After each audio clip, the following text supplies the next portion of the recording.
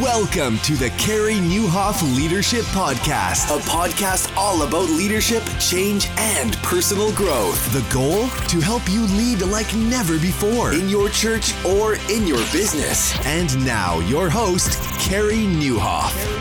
Well, hey, everybody, and welcome to episode 254 of the podcast. My name is Carey Nieuwhof, and I hope our time together today helps you lead like never before. Well, back on the podcast today, we've got Haydn Shaw. Longtime listeners, you're going to remember Haydn from a previous episode where we talked about generational differences, and it was so popular, we brought him back to drill down even more. And so we're going to talk about tension at work, like what helps Gen Z, Millennials, Gen X, and Boomers get along, because guess what? That's your workforce. That's your team. And Haydn's got some amazing insights on that. So I think you're going to love today. And hey, I'm really excited about something that I'm doing in May. I'm going to be in Dallas at the PushPay Summit. And I sat down with Troy Pollock, one of the vice presidents at PushPay, and asked him about what we could expect at the PushPay Summit. So I'm speaking with Patrick Lencioni, Bobby Grunwald, Cheryl Batchelder, and many others. Anyway, here's my conversation with Troy. In a single word, I would describe Summit as tactical, Carey. You know, there's a plethora of conferences out there in the church space, right? And why is this technology software company from Seattle, Washington, putting on church conference? It's a great question. Good question. It's because we saw an opportunity to bring the tactical, practical application to the church. And that's the lane that we're running in. So it's not to get people there and inspire them. We don't even have worship. We don't have that part. We just roll the sleeves up and get to the nuts and bolts of how to grow your organization, how to scale it, how to put in systems and processes, how to hire, consequently, how to fire. What does your pipeline look like? Where are you recruiting? What is opening new locations looking like? So you're not going to leave super inspired on a high. You're going to actually leave equipped to go back to your place of organization and implement some tools on Monday morning that's going to strengthen your organization. So that summit is happening May 22nd, May 23rd in Dallas, Texas. I would love for you to join us. It's going to be super practical. And right now, the price is listed at $159 for early bird pricing through the end of the month. But get this, because you listen to this podcast, when you're checking out, use the coupon code CAREYN, CAREYN, at registration. You will bring the cost down to $89 per person. That's a huge discount. It's almost half price just because you're listening to this show. So head on over to pushpay.com/summit to learn more and to register. Use the coupon code CAREYN, CAREYN, and join me in Dallas, Texas, May 22nd and May 23rd. Hey, you ever struggle with time management and productivity? I know so many leaders I talk to do. And here's the problem. Everyone's overwhelmed. How do you beat overwhelm? Well, that is what the High Impact Leader course is all about. And if you haven't yet checked out what thousands of other leaders have discovered, what are you waiting for? Head on over to thehighimpactleader.com. And here's my question for you. What would it be like? What would you feel like if you got 1,000 productive hours back this year? That's what so many leaders have discovered. It's like, wow, if I get like a couple hours a day back, like think about 3 hours a day, you know what that adds up to in productivity? Over 1,000 hours in the course of a year. Let's say you get 3 hours a week back, okay? Low return on investment, 3 hours a week. You know what that adds up to? A month of vacation. A month of productivity, a month of you working on your book, whatever that is. This is the system that I have used for the last 13 years when I bounced back from burnout. I would love to show you how to organize your time, your energy, and your priorities to get them working in your favor. So check out thehighimpactleader.com. It's open right now. I would love to welcome you in that on-demand course. And in the meantime, well, let's get into my conversation with Haydn Shaw. He's a leading business expert, consultant on generational issues in the workplace. He's been featured in all the major magazines, done TED Talks. He's an author, speaker, and you're going to love, I think, my conversation with Haydn Shaw. Well, Haydn Shaw, welcome back to the podcast. Good to have you back, man. It's been a while. Hey, thanks for having me back. Yeah, I think it was episode 69, and leaders just loved it, so I thought we would catch up and talk about everything that's changed. It was one of the most downloaded episodes that year. So that's great to hear.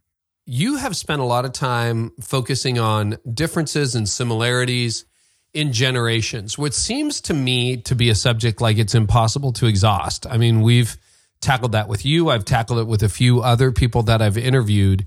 Right. And every time we go there, people are like, yep, totally interested.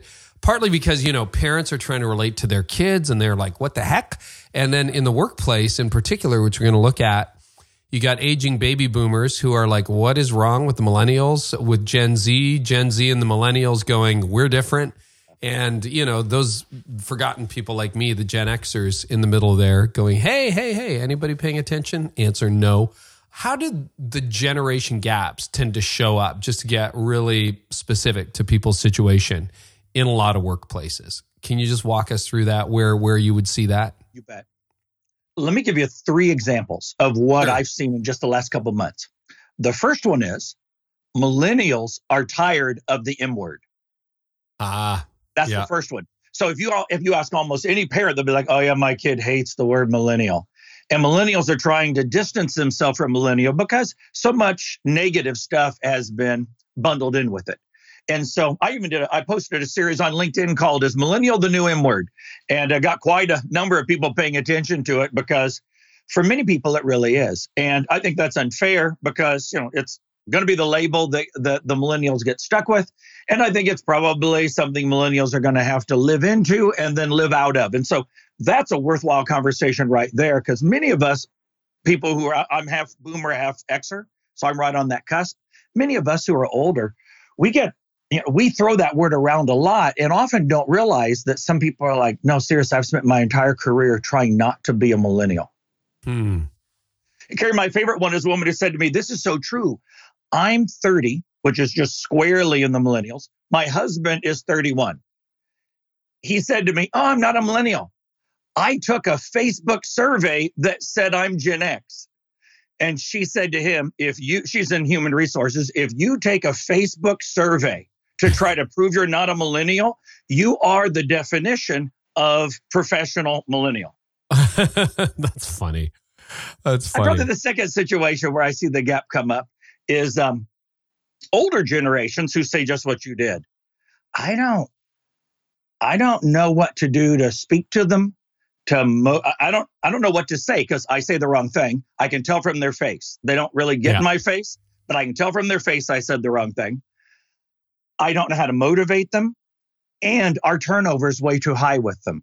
And so that's why I created a series of videos called Cut Your Generational Turnover in Half, because you can't cut all your turnover in half, but there's some things you can do to cut generational turnover in half pretty quickly.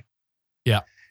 And then last of all, I was working at what I see in churches, because I know a lot of the folks who listen to you are not just business leaders and nonprofit leaders, but they're also people who work in ministry in churches.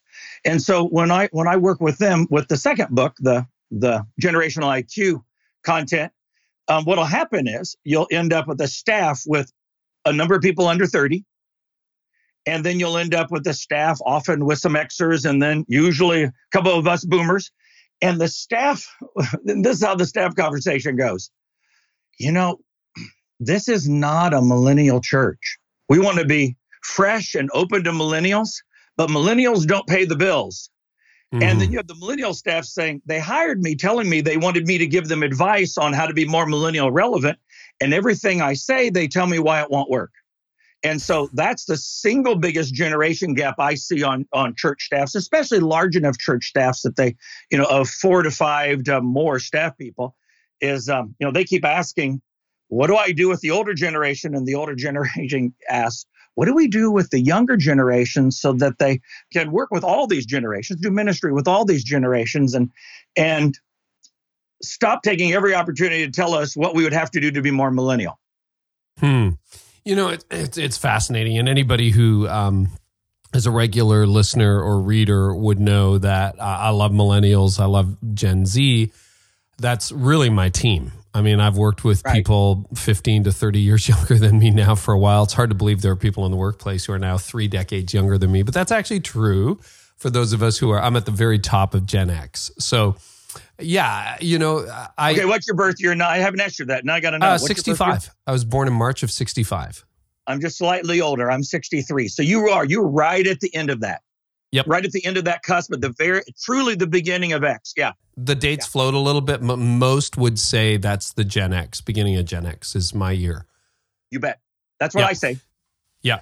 So for me, it's been really fascinating to me to get along with them, but have so many of my friends who are in their 50s or back in the day in their 40s who are like, oh, I just can't believe it, right? And now what's strange, speaking of categories, is you talk to a lot of older leaders, and the average pastor is 56 years old these days. So think about that. Right. I'm still young, which is weird. Anyway, but they look at millennials as young people. Are they not almost 40? Okay, my son's 28, and he said to me, and he's a worship pastor in a church of about 3,000, and great place, great fit. And he said this. He goes, are you people still talking about millennials? Yeah. I'm like, what do you mean by you people? Well, you people your age, your customers. I said, well, yes, this is why you'll get Christmas presents this year, because people still don't know what to do with millennials. He goes, I'm 28. I got a kid and a mortgage. I got a kid and a house, is what he said. Why are you still talking about millennials? And it's interesting because we forget how old they are and how old our clothes are. I still have, and maybe I should ask you to edit this, but I still have Zubaz. That tells you how 90s I still am. I still have Zubaz. I don't remember that, but good for you, man. They're the weightlifting pants that any Napoleon Dynamite fans will know are what the karate instructor would wear in red, white, and blue. They are the big, famous, bright, outlandish weightlifting pants. And I still keep them because I'm too cheap to throw things out. And so the point of it is, my kids had to tell me, you cannot wear those outside to get the mail anymore. What you do inside the privacy of your own home is up to you, but you cannot go outside because you're humiliating. And I didn't realize, that Zubaz had gone that badly out of style. And the same thing happens with generations. Now that they're 38, we turn around and go, wait, aren't they the 20-somethings? Nope, haven't been 20-somethings for almost a decade.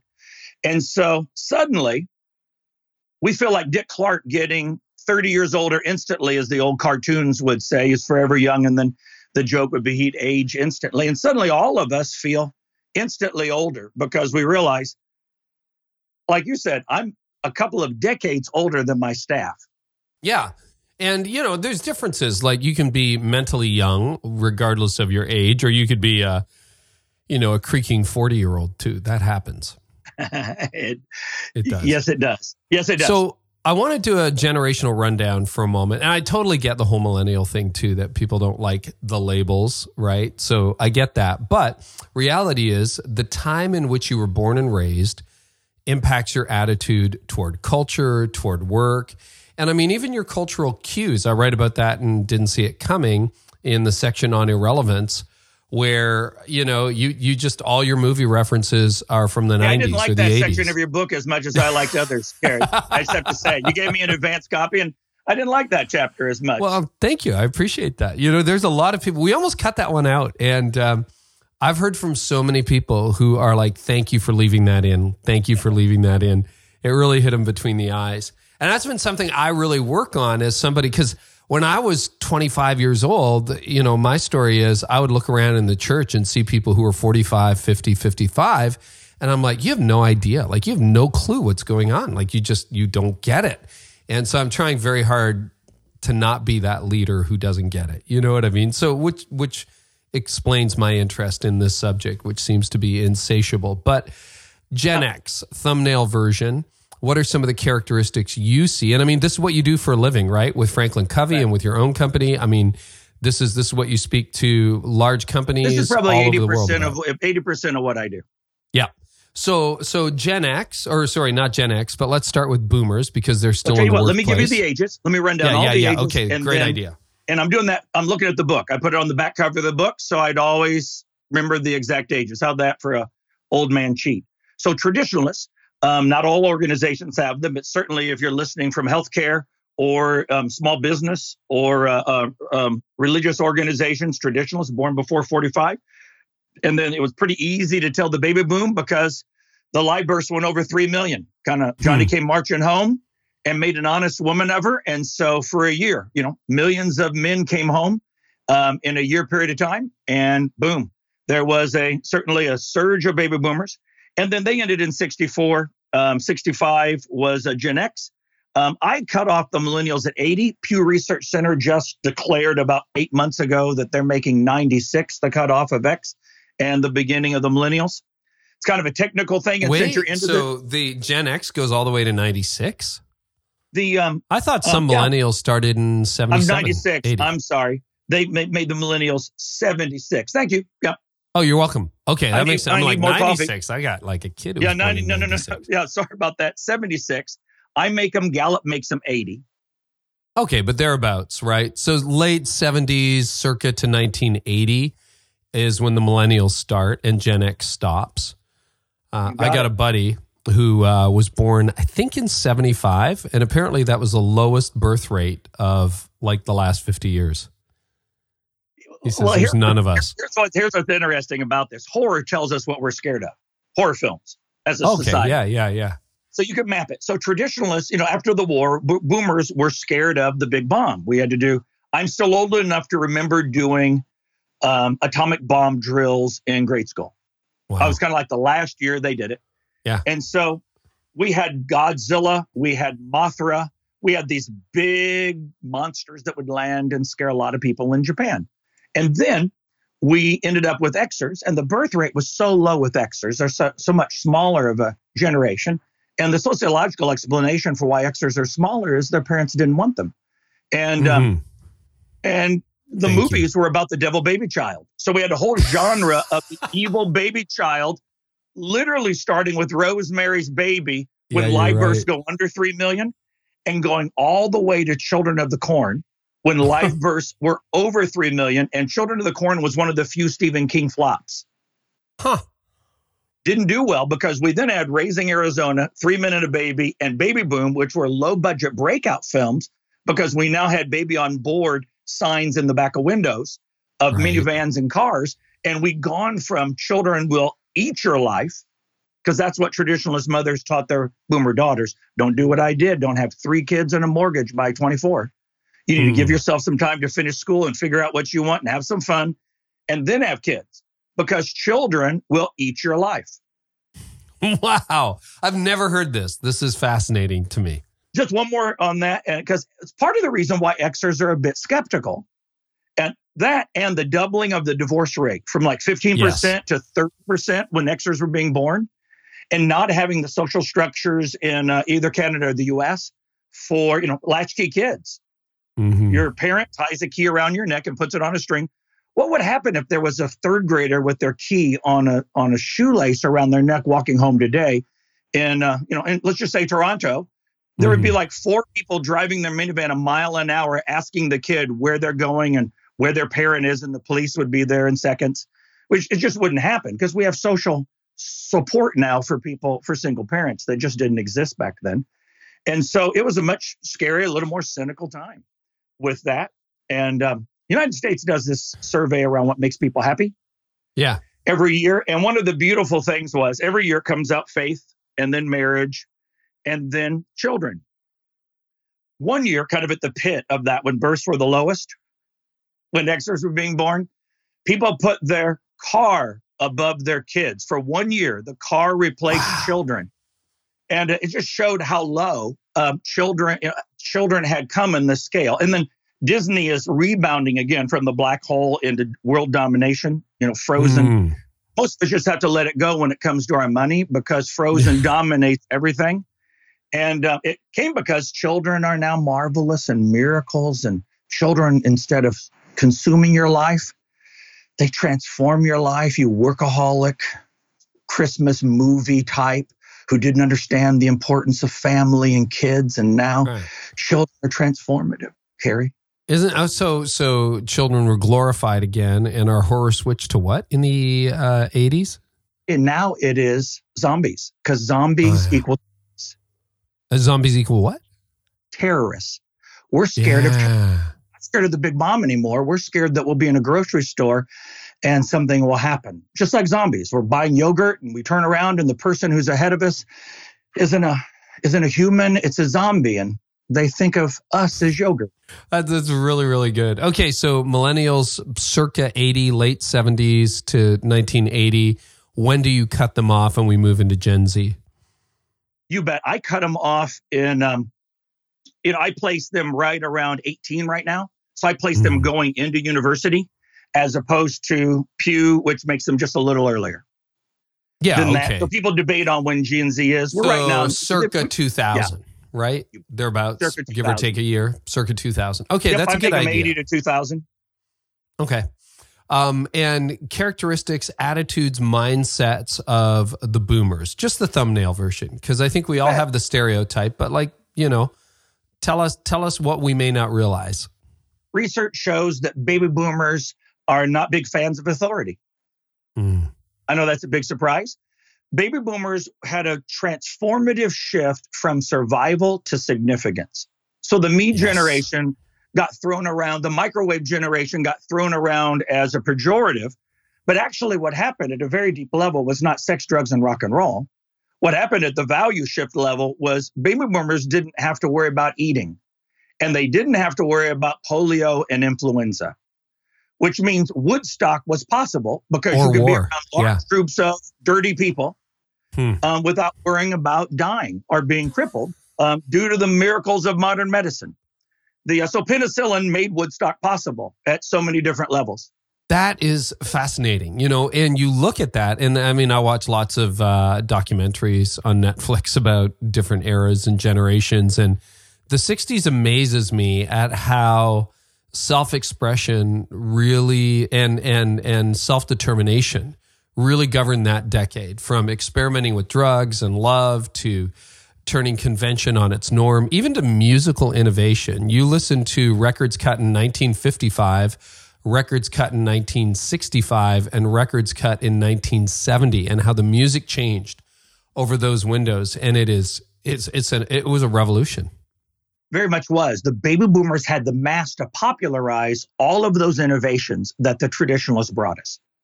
So, for example, Bob Dylan's a traditionalist.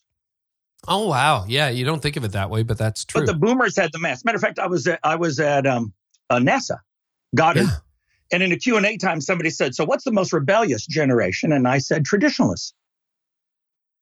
The vast majority of them were not rebellious, but all the major ideas in philosophy, in social innovation, the beatniks, Jack Kerouac, and On the Road, all of that, all the ideas came out of the traditionalists. And matter of fact, of the 100 best books of the year, remember in the Train of Millennial, there was 100.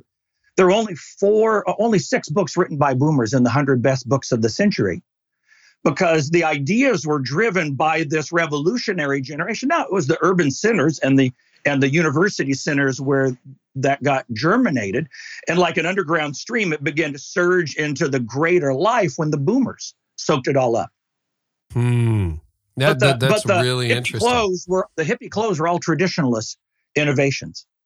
Right. And then a lot of those hippies ended up being in the C-suite 15, 20 years later. True. One of my very favorite posters is Woodstock 20-year reunion, where all these people are sitting around at a cocktail party in suits and cocktail gowns, holding drinks, discussing their best Woodstock experience. Yes. Okay, here's one of the arguments you hear, and we're going to get into different generational characteristics. But some people say, just wait till the younger millennials, exactly what you said about your son, grow up, get married, have a kid, have a house. They're commuting to work now, and really the generational differences pivot on life circumstances as much as anything. What do you think of that? That's what I'm working on for the next book. There you go. As a matter of fact, the TED Talk I did, Why Half of What You Heard About Millennials Is Wrong, is based on that. Half of the things that people attribute to millennials is actually a function of the new life stage of emerging adulthood between 18 and 28. And that's going to be with us like the poor. It will always be with us because it's a life stage regardless of the age cohort group or the grouping you are in where your characteristics are shaped by certain life events. The life stage you go through will have similar characteristics apart from the generational characteristics. There'll be two functions, and organizations need to know them both, or they end up getting either one wrong and being more irritating with generations than they need to be. Well, I mean, I remember as a 20-something Gen Xer when Douglas Copeland started writing and became sort of the voice of our generation for a few years. Those Canadian writers. I know, Vancouverite. But he, I think he's from Vancouver. Anyway, what was the book called? I'm blanking on the title. Was it Life Tales After from God? Generation X. Oh, he wrote that. And then he wrote another book about God, too, which was really interesting. Right, came after that, yeah. Uh-huh. And, it was sort of that dropout. We're not going to be like the boomers. And, fast forward a decade and all the Gen Xers are in a C-suite or starting companies or, doing all the things we said we never would. So, that'll be interesting to pursue. What were some characteristics? You simply cannot escape life stage. Right. You can't escape life stage. And because we have two new ones, some of the most important innovations in history. We live 30 years longer. I love to ask audiences what mortality was in Canada and the U.S. in 1900. And they all guess 55, and it was 48. That was the average 48. mortality. Wow. Yeah. Now, figure in child mortality, infant mortality, and it goes up by a couple of years. There is that stat that you live to 50, you're probably going to live to 80 kind of thing, or was that true even then? Yeah. Today, it's almost 79. And so we added 30 years to the human lifespan. That's the most that there's been since Methuselah. And so what that means is the book of a human life, the life cycle of a human being, has two more chapters, two more stages in it. Yes. And the stage before early adulthood, now called emerging adulthood, and the stage that passages, Gail Sheehy called second adulthood, after you retire but before you're infirm. Those two new chapters in the book are all about freedom and choices and changes. And most organizations are really good at motivating people and at keeping people loyal. Businesses, churches, nonprofits with volunteers, they're really good with people who are in the nesting stage when you got kids, because you can't go anywhere anyway. The amount of kit you have to pack up to take a child out to dinner is so overwhelming. When you get two of them, you just get carry out or Uber Eats and call it a day. Yeah. And so, for many people, the ministers will relate to this. The nesting stage people are the ones that show up every week because they can't go anywhere. Once the people who have those new life stages have a huge amount of freedom, and organizations of all stripes, religious or business, have no idea what to do with the new life stages. That these two new chapters in the book on both ends of our working lives that are characterized by freedom. That is such a good insight, because you're right. Everyone talks about delayed adolescence or emerging adulthood. And you're between 18 and 21, maybe you're in college, trade school, university, that kind of thing. But then you hit about a decade these days before you really settle down. And even if you're married, your life is marked by mobility. And then, people are working a little bit longer and later, but you hit your 50s, you hit my stage, and there's more freedom than you ever enjoyed when, you were in your 30s or 40s, because your kids are gone and you've maybe, particularly if you're a senior leader, you have more control, right? Or if you do your own thing, you have far more control. And now we've got the rise. We talked to Brian and Shannon Miles on this podcast of virtual workplaces, and all of a sudden you're location independent almost. All of that is redefining things. Yeah, it is. And as I always joke that your kids are early adults when they pay their part of the family plan of the cell phone. It used to be it's not an empty nest till your kids get their stuff out of the basement. It's not an empty nest till your kids pay their own cell phone plan. It's true. It's true. You're right. And so people who are older now have the freedom to say, I don't know if I want to do this anymore. I remember the last college payment that I made a year ago, March. And my wife looked at her and said, what are we going to do for the rest of our life now? That we now have freedom and choices that we didn't have before, with a fairly large chunk of money that we gave to some wonderfully religious colleges. Yeah. No, it's funny. Just literally in the last few months while we're recording this, we've got 2 kids off the payroll. And it's and this is, something I want for them, not just something I want from them. I want them to fall down, pick themselves up, skin their knees, that kind of thing. It's like welcome to life. I think that's really important. But it does open up. I just thought we'd be old and probably sitting in a nursing home on the front porch by the time that happened. I wasn't very good at math. And then you realize I feel better than I did when I was 35. And I feel like there's a 2 to 3 decade fuse, God willing, that is going to take a long time to burn down. Well, sir, 2 things. The research shows that after 50, people are I can't remember the number. I get it mixed up. 4 or 6% happier. Really? I'd say and that's it's a true. life stage thing because, one, we don't care anymore. I mean, how many older people do you know who say things because they're like, yeah, kill me. I don't care. Shoot me. Exactly. Lock me up. Whatever. I say what I think. Yeah. And so part of it is, It's not Anne always Lamott, good. Anne Lamott, the writer, she said, once I hit 50, instead of fighting my legs, I named them because no matter how much I exercised or diet, she said this way, my thighs still jiggled. And so I called them my ladies. I say, ladies, let's go for a walk. I acknowledge my jiggling instead of hiding it and fighting it. That pretty much captures what most people do at 50. And so, my 28-year-old son, he has to fit into an organization. A 58-year-old can go, yeah, whatever, shoot me. Right. I don't care. Sometimes that's true. Sometimes it's not. But there's some people who are sort of chained to whatever they're doing until Fair that enough. magic number hits. But you're right. I think a lot of listeners, when you look at who listens to podcasts, what you have described describes the majority of listeners to podcasts, that you are there or you will end up there. It tends to be this is just the way it is. I'm not saying this way it should be, more affluent, more mobile, better educated listen to podcasts than those who don't. So I think you've described a lot of listeners, a lot of leaders listening. So Gen X, rebels, sort of, right? And redefining every generation. What about my group, almost your group, Gen X? Any key characteristics about how we operate? I already mentioned they tend to be a bit cynical, maybe. They're definitely parodied in their form of humor. So, Ted Brokaw wrote that book, The Greatest Generation, about the traditionalists. An Xer came along, whose name I don't remember, but it was called How Generation X Saved the World from Sucking. And it was basically all you boomer and traditionalist art and music and television was so boring until we came along and made it fun. And so the idea of that Bart Simpson can be one of the longest running television shows truly captures Generation X. And people still watch Friends. I mean, Friends is still one of the most popular. Netflix has had to go renew Friends because people watch it too much and burn through their contract. So they Isn't that fascinating? Put it back on. And you could take Friends, you could take a box set of Friends off on your taxes as research into X because it so perfectly captures what the research shows. They will move for families.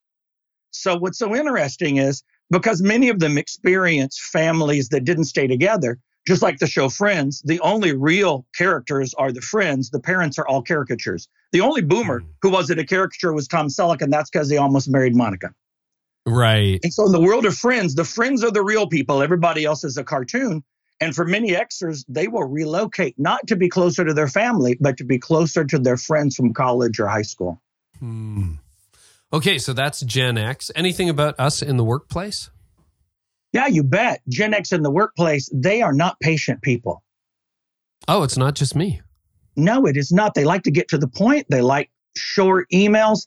They like shorter conversations. Ironically, Roper discovered in a survey, they like meetings more than any other generation, which goes against common wisdom. Only by a percentage point. But Xers believe that there are some tasks that can only get done in meetings. What they think, though, is that most meetings are overdone, and you should use them only to do things that can't be done on a SharePoint site or on Google Docs. And get in, get out, get it over with. Or as one Xer said to me, in most meetings, I want to take the stylus from my Note 8 and jam it through my eye. I am resonating with that. So what about millennials? Millennials are good people. Yeah. It's so funny. I was talking to a good Canadian, Donald Tapscott, who is famous for his generational research.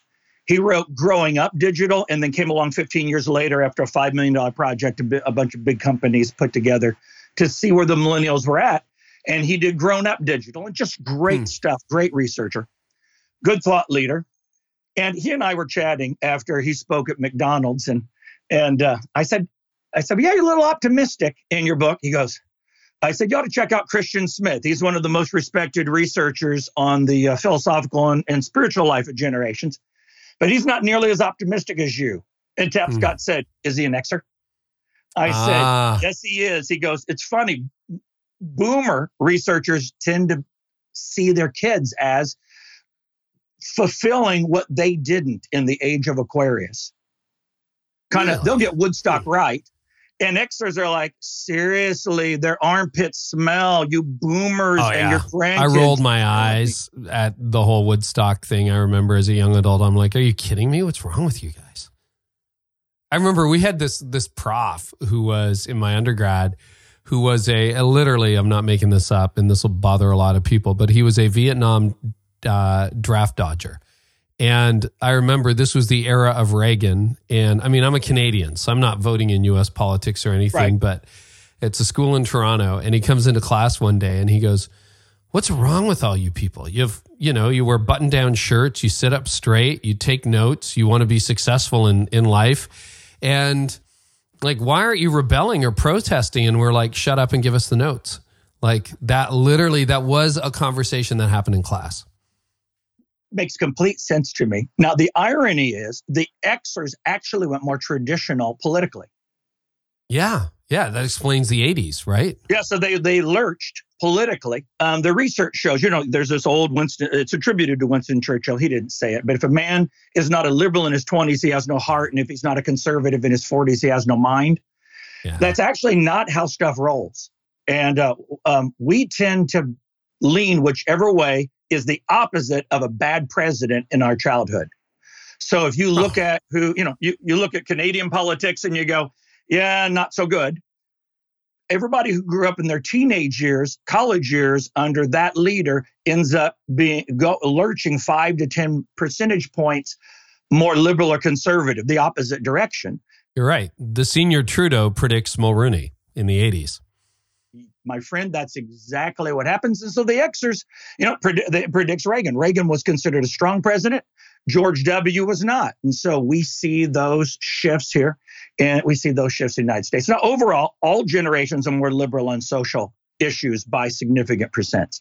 But when it comes to economic and other things, we basically stay where we were in high school for the rest of our lives and swing 5 percentage points depending on the economy. Culture really shapes us. That's what I'm hearing. It really does. And that has huge implications for any organization. Well, because theology. That has huge implications for any organization and what we do at work. What we ask people to do, the expectations we have, there's far more single generation Xers, 30% of Generation X women and 33% of Generation X men and 40% of Generation X women never had children. Now, it's a big generation. They had a lot of kids. They had the second half of the millennials, which was larger than the boomers' first half of the millennials, ironically, although so many Xers did not have kids. It was either none, because I can't give them the time and money necessary to be an outstanding parent, or let's have 5. Okay. Yeah. So that was happening with Gen X. What about millennials? Oh, I'm sorry. And the millennials were their kiddos. So the boomers and the Xers. And so the millennials were raised with great confidence. I love to call them Bob the Builder generation, because can we build it? Yes, we can. So they were raised with great optimism. They were raised with great attention. They were raised in many ways as a replacement for religion. Okay, drill down on that. Yeah, Atlantic Monthly, somebody was reviewing the movie The Lion, Witch, and the Wardrobe. Mm-hmm. And they said, the country that gives an Oscar to Forrest Gump is a country that places sentimentality overall. And Europeans are prone to say that the United States is sentimental and really does believe that family it is overly sentimental about family. And to the point where he used that to say part of the reason, The Lion, Witch, and the Wardrobe, which is a religious book, is so popular overall is because of the sentimentality of family that can then wrap itself around an older religious motif. And that was his observation of it. And I think he captures it pretty well. Think about how many movies, as I joked about earlier, how many Christmas movies, holiday movies are all about family. If you truly family, you discover the heart of what life's all about. Well, it used to be in religious circles, people would refer to that as idolatry, that you have placed your family before Almighty God. Some of us still do, but go ahead. But today the family bears the entire burden of our, for many people's deepest needs. And so the millennials have held that, which is why, and here's what's great, the quarter life crisis. Yeah. I'm 25. And so Atlantic Monthly had a cover story of a psychologist who said, when I'm seeing more and more of her 25-year-olds saying, I'm not happy and I don't know what to do. Whereas your generation told your professor, give us the notes, I need to succeed. Mm-hmm. The millennials' parents had all those traditionalists going, come on, we're going from 7 on the farm to 2 of you. You're our only hope, Obi-Wan Kenobi. We're betting everything on your success, that you're going to carry the American dream and you're going to prove the Great War was worth fighting. So you had better get your stuff all together. So the boomers rebel against all of those pressures. And they tell their kids, you do whatever you want to do as long as you're happy. And they're sitting there at 25 going, now what? I'm not that happy all the time. What do I do? Well, have you told your parents? I couldn't tell my parents I'm not happy. It would destroy them. They've made so many sacrifices so I could be happy. Yeah. That's very interesting, because I've given talks on that at our church and elsewhere, that family can't be neglected, but when, your children were not designed to be worshiped, they were designed to worship. And this generation doesn't always get that when you worship your children, you can mess them up as much as celebrities get messed up by the cult of celebrity, right? Like, we were not designed to bear the weight of that kind of adoration and pressure. Kerry, I've never thought of it like that, but it truly is a celebrity status, isn't it? Yeah, it is. It's like the world revolves around you. And with the death of God in our culture, to family institutions, you're just connecting some dots for me. Really bear the weight of that. All right, let me connect one more dot. Yeah, Let's please talk do. Gen Z for just a moment. Yeah. So people ask me now all the time, so what's going on with Gen Z? And so I'm talking to a publisher about updating the book traditionalists, to move you to one chapter and then replace you with Gen Z, because while they're just getting into university by my numbers, that's what everybody wants to hear about because it's new and hot and fresh. I think one of the most interesting things about Gen Z comes out of the freshman study from UCLA. Every year, thousands of schools pour a lot of money into that. 3 years ago, 48% of Gen Z said that they were going to, these cuspers, these transitional folks, millennial Gen Z, they're going to utilize counseling services at their university. Is that a high number? If you're a university of 40,000 students, that means 20,000 people plan to use counseling services at the university. Man. This is why Time Magazine last year had a cover story on universities are doubling the size of their counseling departments and can't keep up because there's a lawsuit if you can't get somebody in and they commit suicide. They can't even do intake with that. 44% said they suffer from anxiety. 36% said they suffer from depression. Now, part of this is because we're now open to talking about mental illness and we weren't before. Part of this is what I think is the gluten-free effect. Gluten-free diets are really big on college campuses, especially with college women. And it's a bit faddish. It's actually not that healthy for you unless you really need to be gluten-free. You're actually healthier if you eat wheat. But, it's kind of a fad. So I think some of the mental illness will be, oh, you're going to a counselor? Then maybe I feel sad too. But I think part of, Kerry, is what happens when your kids are the center focus of your happiness and they have to carry the weight of all the adult expectations, not just to make it in life and to succeed at the Canadian or the American dream, but to be happy enough that you give meaning to your parents' life and sacrifices. I think we're beginning to see some of that bear fruit. Oh, that's a good insight. That's worth a rabbit worth chasing, because I think it's marriage. You look at the ridiculous expectations we put on each other, even, the perfect wedding, the Pinterest wedding, the Instagram wedding. And it's like, what, are we all celebrities? And then the pressure we put on our kids. And there's an argument. I heard Tim Keller years ago preach a message. I've never been able to track down the source where he was quoting actually an atheistic Jewish writer who said, I miss God because God used to bear the weight of all of those expectations. And with God being out of our culture now, we've foisted them on each other, on our spouses, and I would argue on our children. And we weren't designed to bear that weight. We weren't created to bear that weight. So this is really fascinating. And you do see that. I mean, as a pastor of a local church, being involved at Connexus, I can tell you anxiety, depression, that seems to be like this whole generational thing I said is an inexhaustible issue. We are now doing at least 2 series a year at our church where we intentionally go down the road of anxiety, depression, overwhelm, stress. It's an epidemic, and it seems to be a bottomless pit. Well, in that book, Generational IQ, and actually the chapter on baby boomers, when that whole idea that psychology replaced theology, I refer to psychology as a bottomless pit because there's no therapy that ultimately answers the question of when am I done? And so if I'm spiritual but not religious, then I need to do mindfulness. That's a big thing in business now is mindfulness training, and it's helpful. I find mindfulness. I find the St. John of the Cross and a contemplative prayer to be a very helpful and frankly relaxing thing to do. I do it during the day and I do it when I can't sleep, when my mind's running too fast. So I find that helpful. Here's the problem. If I can't do mindfulness right, then what's wrong with my inner child? And so now I got to go do inner child work to figure out what my inner child's messed up because I can't do mindfulness right. But then when I get to my inner child, I find out that I had some parenting circumstances that weren't ideal, and I've got some genetic neuroscience makeup that gives me predispositions. And so now I got to go work on all of that. And when do I stop working?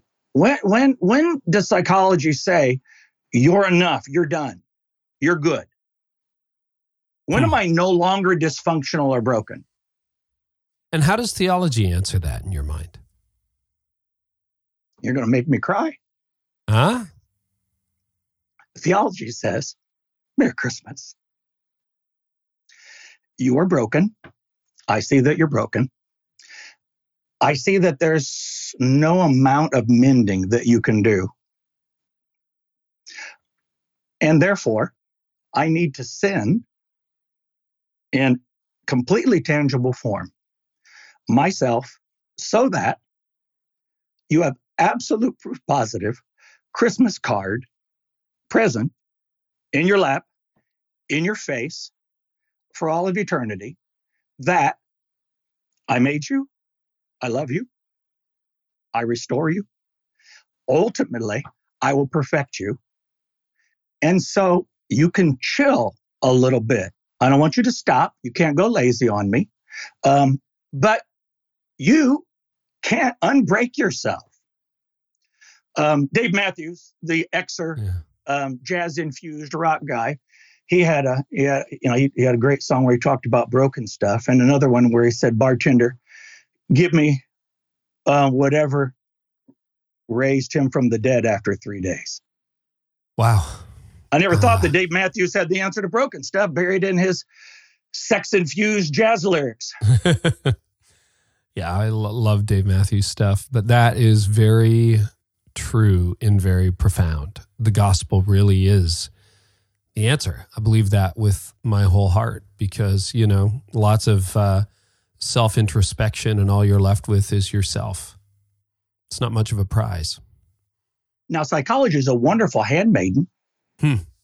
Psychology gives great tools and psychology puts a tool belt on theology. I agree with that. Yeah, but it is a horrible master. It demands things from us that we can never come up with on our own. Yeah. Oh, Haydn, this is so good. So that's Gen Z, anxiety, depression on the rise. There was a big study done in 2018.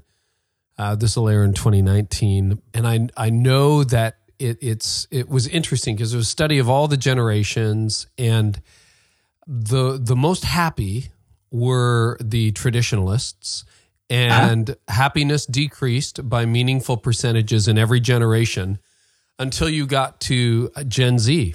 And Gen Z is the most technologically connected. I mean, YouTuber City and the whole deal, they're on the most, and they feel the least connected and the least happy. Now, some of that might be stage.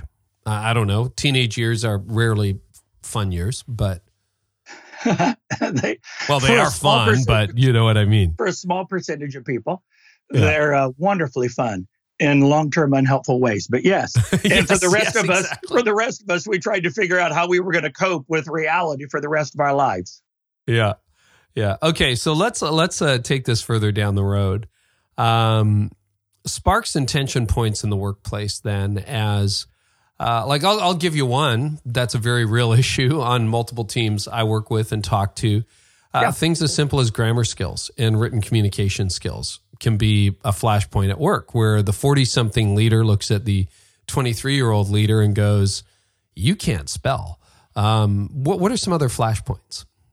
Well, all I can say, Carrie, to that is LOL. Yeah. Yeah, and so suddenly abbreviations began. I just did it today to a colleague older than me. I went BTW. And so there are certain things that have now made its way into informal, I know you well, email speak. But yes, one of the things, the conference board, one of the groups that supports and studies CEOs, they discovered that while millennials have a number of strengths in team skills and other things compared to other generations, critical reasoning and writing were two of their lowest that organizations have to focus on with the millennials. I do a lot with professional service firms, and the amount of time that managers spend reviewing working papers so that it is generational friendly to the expectations of whoever they're sending it to. Why is that? Because I've seen that trying to help. And listen, again, remember, most of my teams over the years have been younger than me. I love it. I would hire all day long in that demographic. So, and I want you to know, I love millennials too. And not just because they're my kids.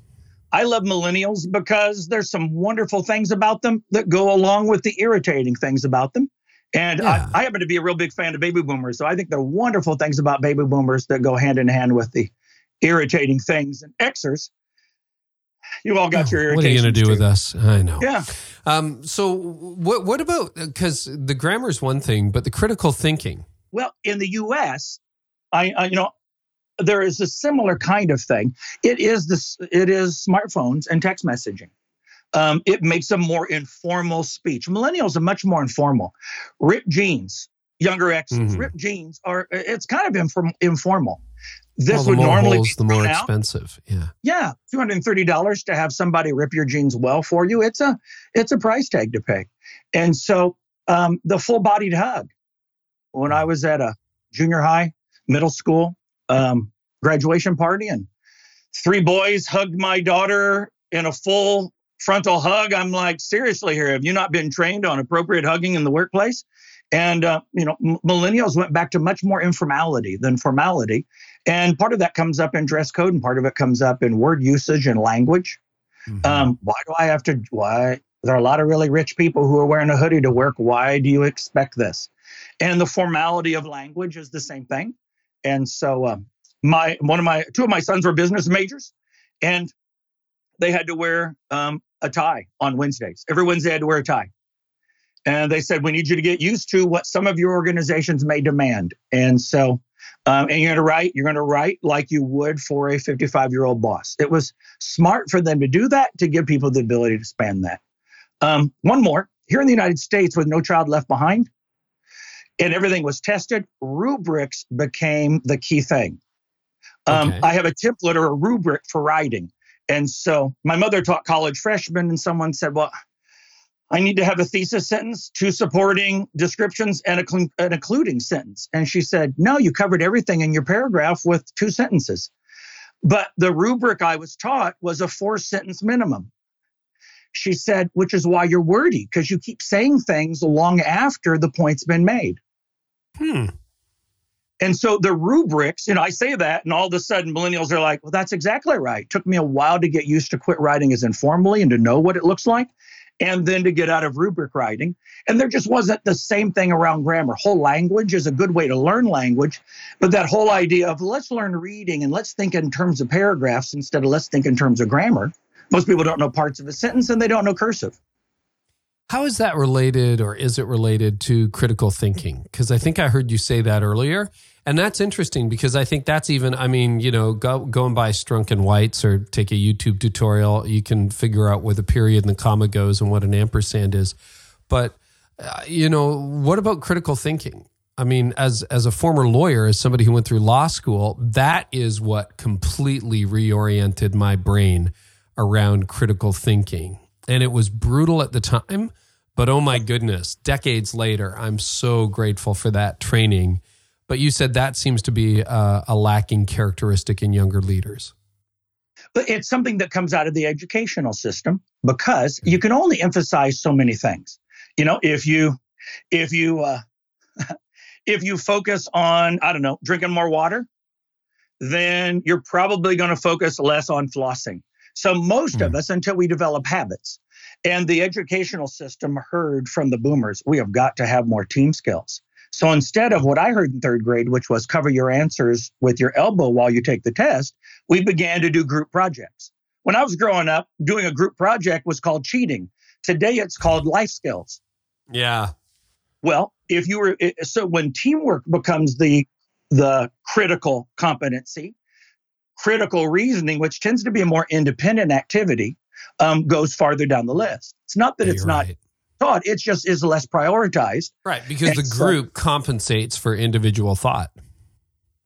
It does, and it doesn't get measured as much. Not getting along with other people gets a higher, it gets corrected more often than not thinking critically. And so not getting along with people is a higher priority. It gets more correction. A teacher will go, hey, we're in our class meeting next Tuesday. Let's write down your frustrations. They don't say write down the other people who've been lazy in their thinking, and then we'll discuss what they could do to improve. Are there ways that employers are discovering to imbue that sense of critical thinking? You bet. I was working with a megachurch, and they're Xer leaders. And it's Xers around the world who bring this up more than anyone else, Carrie. The Xers are probably the most frustrated with critical reasoning skills being lower. And that often comes hand in hand with independence. For example, so I heard this in the largest bank in Costa Rica. I heard this in India, Chile. And it's almost always Xer managers, middle managers who have the most direct contact who say this. If I had time to go find them samples or templates of something I need them to do, I would have already done it myself. Nobody gave me samples and templates. They just said, hey, Skippy, go take this. And I had to go figure it out. Why won't they go figure it out? And then you go on Glassdoor and you look at what millennials say about their manager, and they'll say stuff like, oh, my boss is so helpful. I have a question and they give me ideas and guidance. My boss is a jerk. I ask for help and they tell me to figure it out. So I'm in a pharmaceutical sales company, and the salespeople are like, this is exactly how it is. They're making me crazy. Critical reasoning is one of our key competencies we're emphasizing. I said, well, great. You need to be really helpful 80% of the time. And then 20% of the time, you need to clearly declare that we are working on critical reasoning skills. You got to figure this one all out yourself. There'll be no help, but you will evaluate their work before it is shown to be inadequate and it causes problems. So if you got a question, come in and see me. I may not be able to give you a half hour, but I can give you 7 minutes to give you my thinking on how I'd approach it, give you some templates or some guidance. But in these 4 projects, you're completely on your own because we need to also grow critical thinking skills. And therefore, I'm going to give you no help. You can go ask other people. You can go check out the internet. You can go to a conference. But you, my friend, are on your own. Oh, wow. Okay. But we clearly declare it so people know how to interpret a different more. Why are you being such a jerk to me? I hear millennials say that even in church staffs. My boss didn't have time for me. No, your boss believes that you ought to be able to figure this out on your own. And they'll roll their eyes and go, they've done this 10 times. I'll spend 4 hours figuring it out on my own, and they could give me 3 examples, and it'll take me an hour. Why would I waste that kind of time when I'm just guessing what they want? And when you look at that, take video games.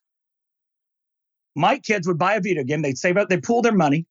They do chores. They'd save their allowance. They'd take birthday gifts, go buy a $60 video game, and then go pay $15 because I'm old and they're old. They go pay $15 and buy the cheat code manual, $75 to get a video game. And then they would complete it by the end of the day and say, I'm bored.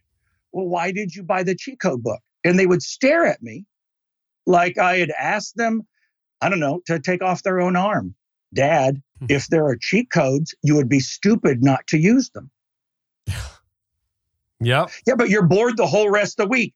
But they built in cheats when they designed the game. If they're there, you're like morally obligated to go find them. And so that's in essence what millennials are saying. Zs are saying to their boss, there are cheat codes, secrets on how to do this. Only really selfish, jerky people don't show friends the cheat codes. Right. You can see how those two things of teamwork versus critical reasoning really pull against each other, even in the way different generations evaluate their managers. Yeah. And to that end, where there's tension. So let's talk about older bosses dealing with younger workers and then younger leaders dealing with older leaders. What are some tips on managing tension in the workplace? Well, there are 5 steps.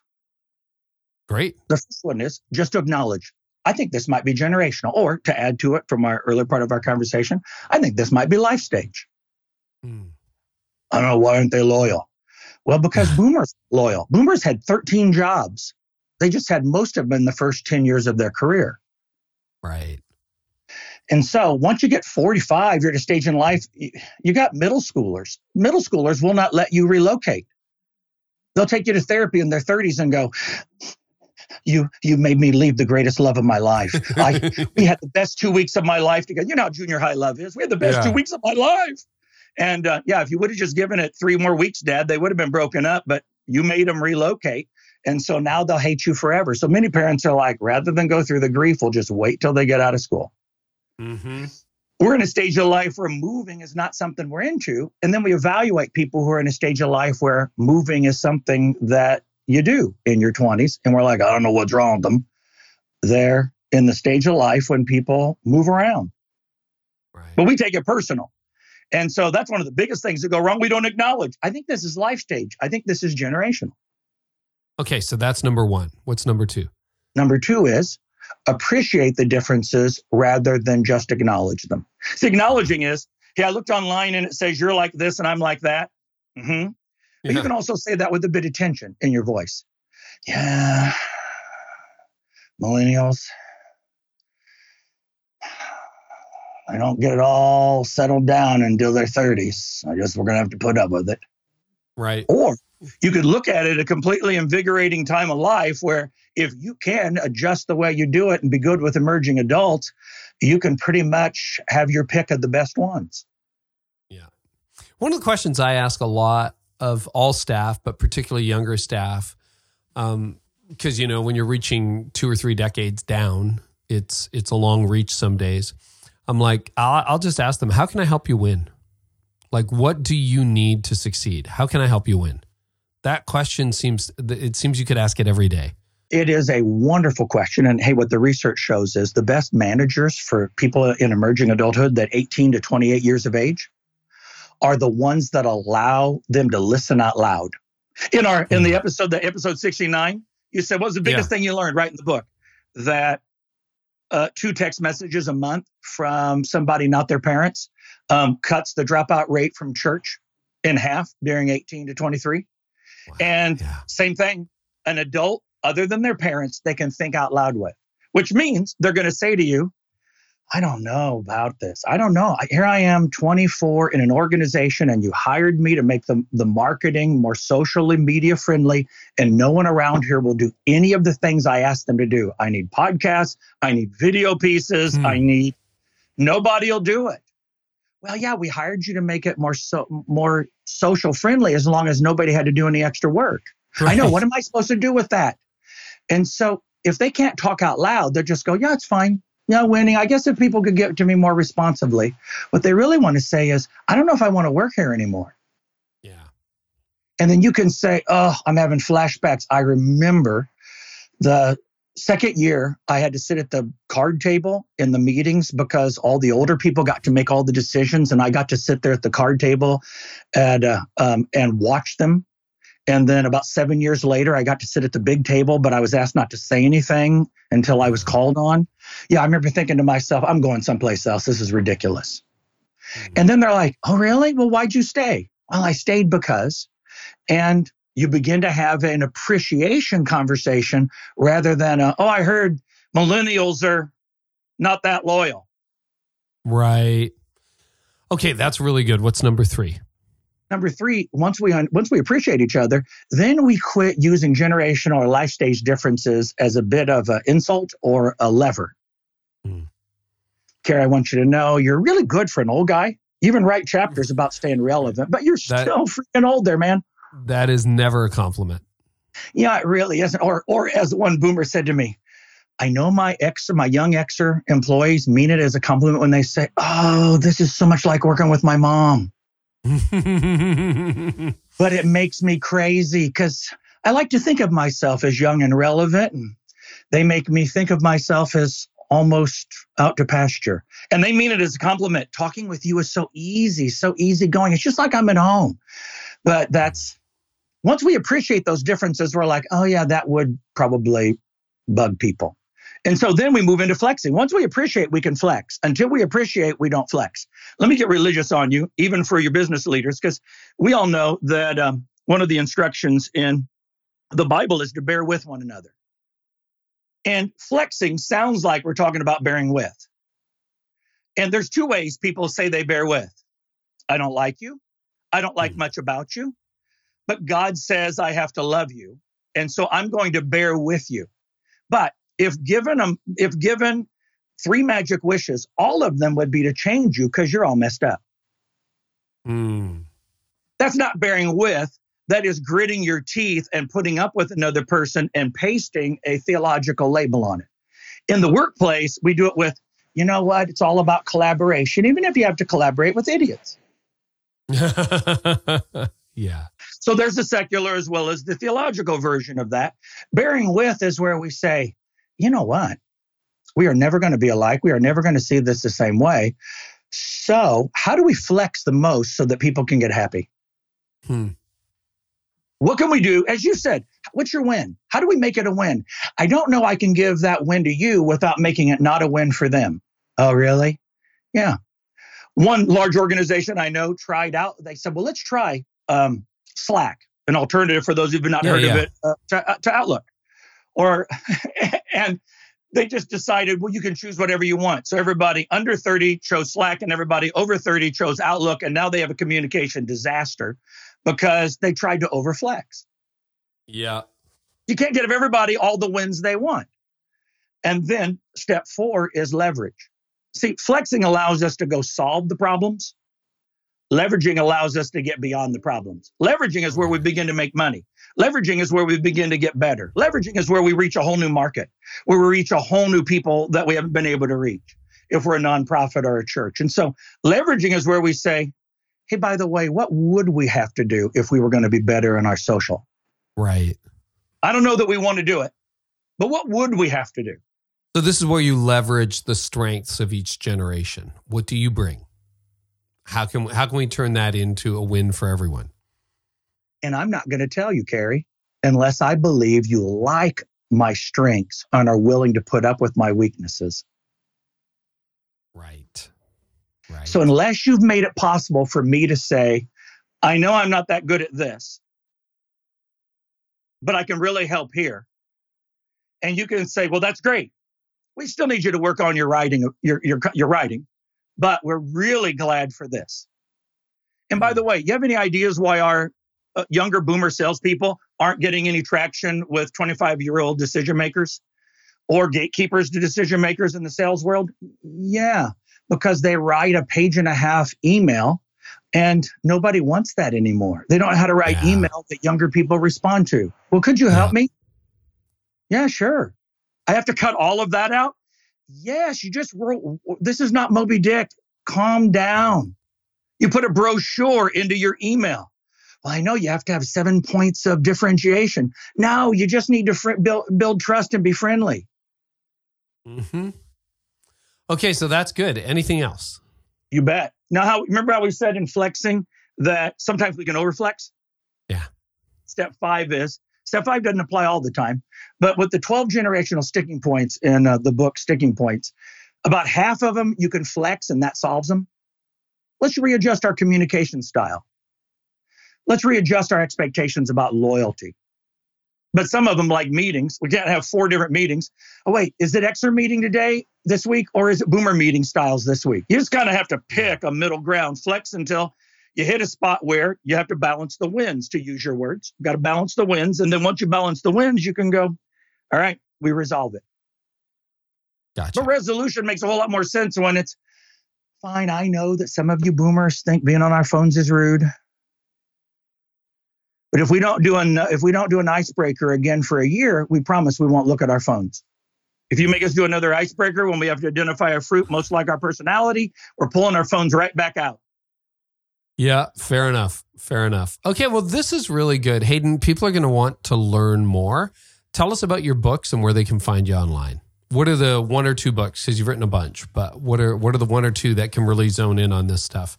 A couple of things, Carrie. The first one is, if you go to peopledrivenresults.com, I made a short video course, 7-minute videos on how do you cut your generational turnover in half. So, because everybody wants to know about millennials, 4 of them are on many of the things we've talked about here.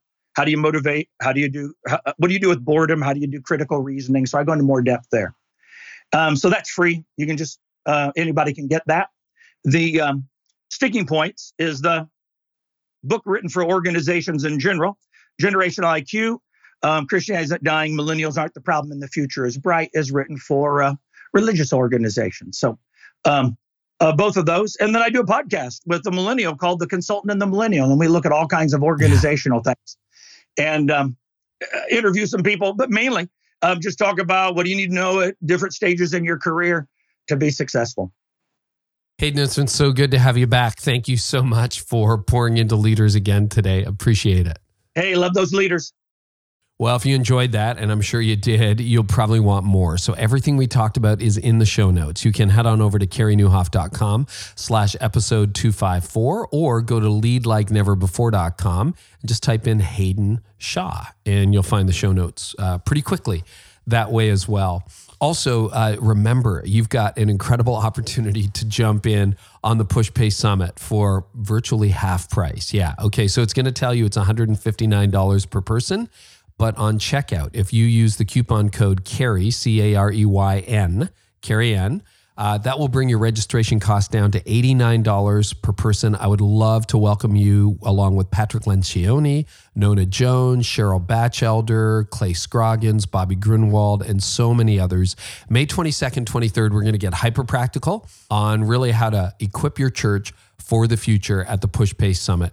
Would love to have you there. So head on over to pushpay.com/summit and use the coupon code CARRYN to make sure you get you and your entire team there before it's too late. Well, next week we are back with a fresh episode coming up. Well, I haven't done like a preview for a little while. So who do we have coming up? Well, in the near future, we have Nona Jones, the aforementioned Nona Jones. We also have Horst Schulze, founder of the Ritz-Carlton. Les McEwen is back. Sean Cannell of YouTube fame.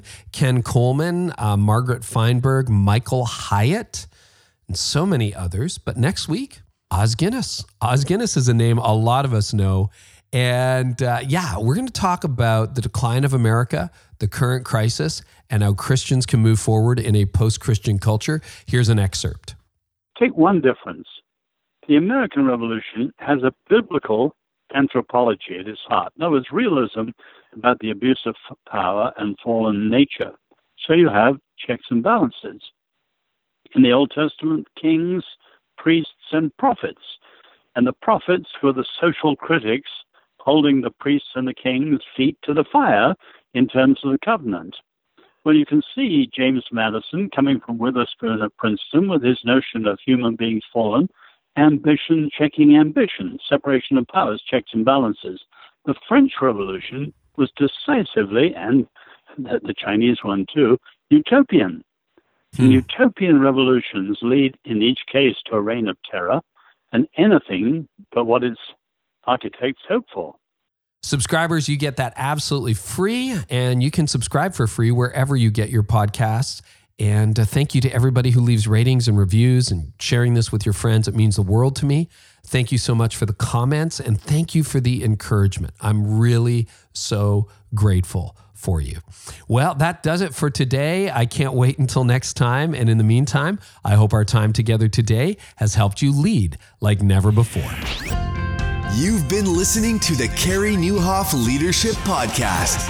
Join us next time for more insights on leadership, change, and personal growth to help you lead like never before.